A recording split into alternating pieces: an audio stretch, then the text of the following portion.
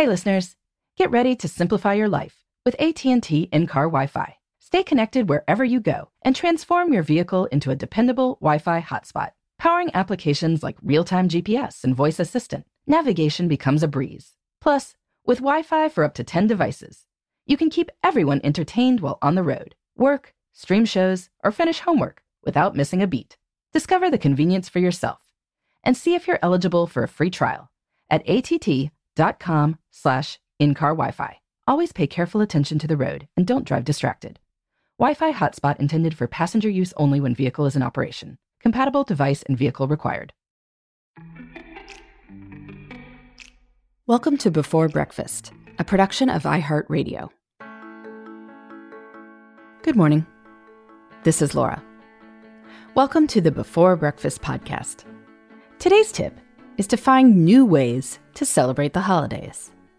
A lot will need to change this year, but by thinking ahead, you increase the chances of feeling contented rather than disappointed. Many of my listeners are celebrating Halloween this weekend, Thanksgiving in November, and Christmas or Hanukkah in December.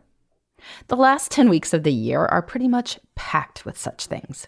It's always a fun, festive time. But this year, many things will have to change. People won't throw big parties. Parades and other concerts might be canceled or look different.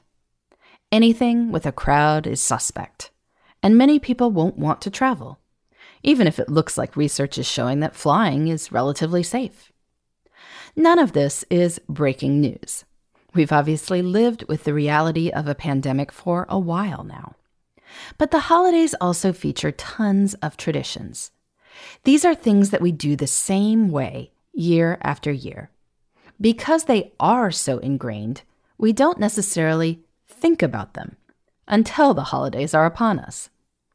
So, the next few weeks are going to bring some big realizations that, after 10 years of going to the Joneses' holiday party, the Joneses aren't going to be able to have a big holiday party.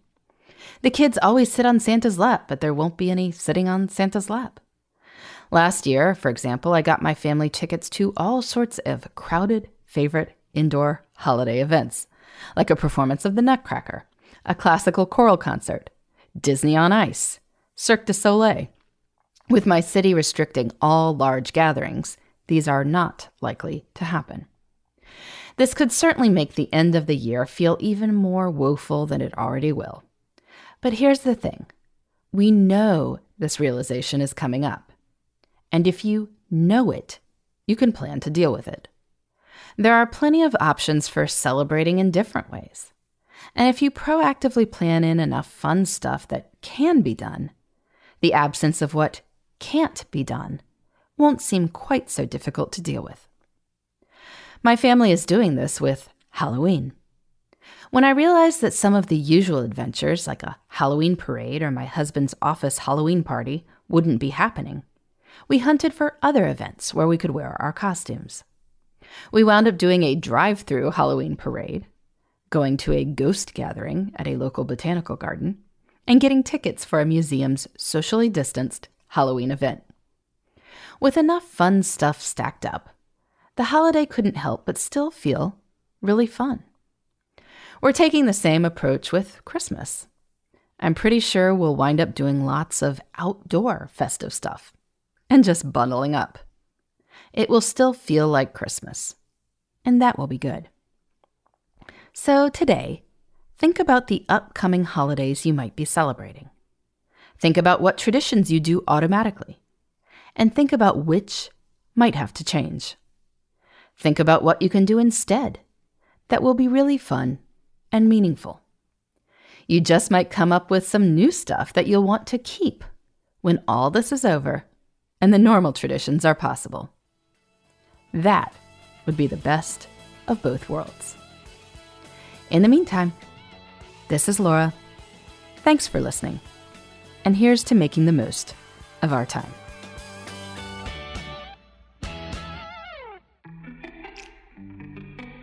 Hey everybody, I'd love to hear from you. You can send me your tips, your questions, or anything else. Just connect with me on Twitter, Facebook, and Instagram at Before Breakfast Pod. That's BE, the number 4, then breakfast, POD. You can also shoot me an email at beforebreakfastpodcast@iheartmedia.com. That Before Breakfast is spelled out with all the letters.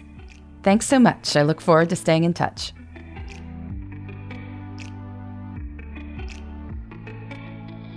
Before Breakfast is a production of iHeartRadio. For more podcasts from iHeartRadio, visit the iHeartRadio app, Apple Podcasts, or wherever you listen to your favorite shows.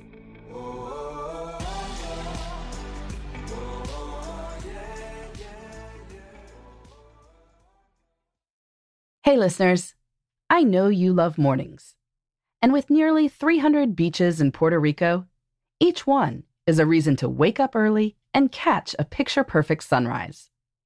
Puerto Rico has nearly 300 miles of coastline, and the island's diverse geography offers everything from secluded coves with white sand and crystalline water to stunning black sand beaches and beaches perfect for water sports.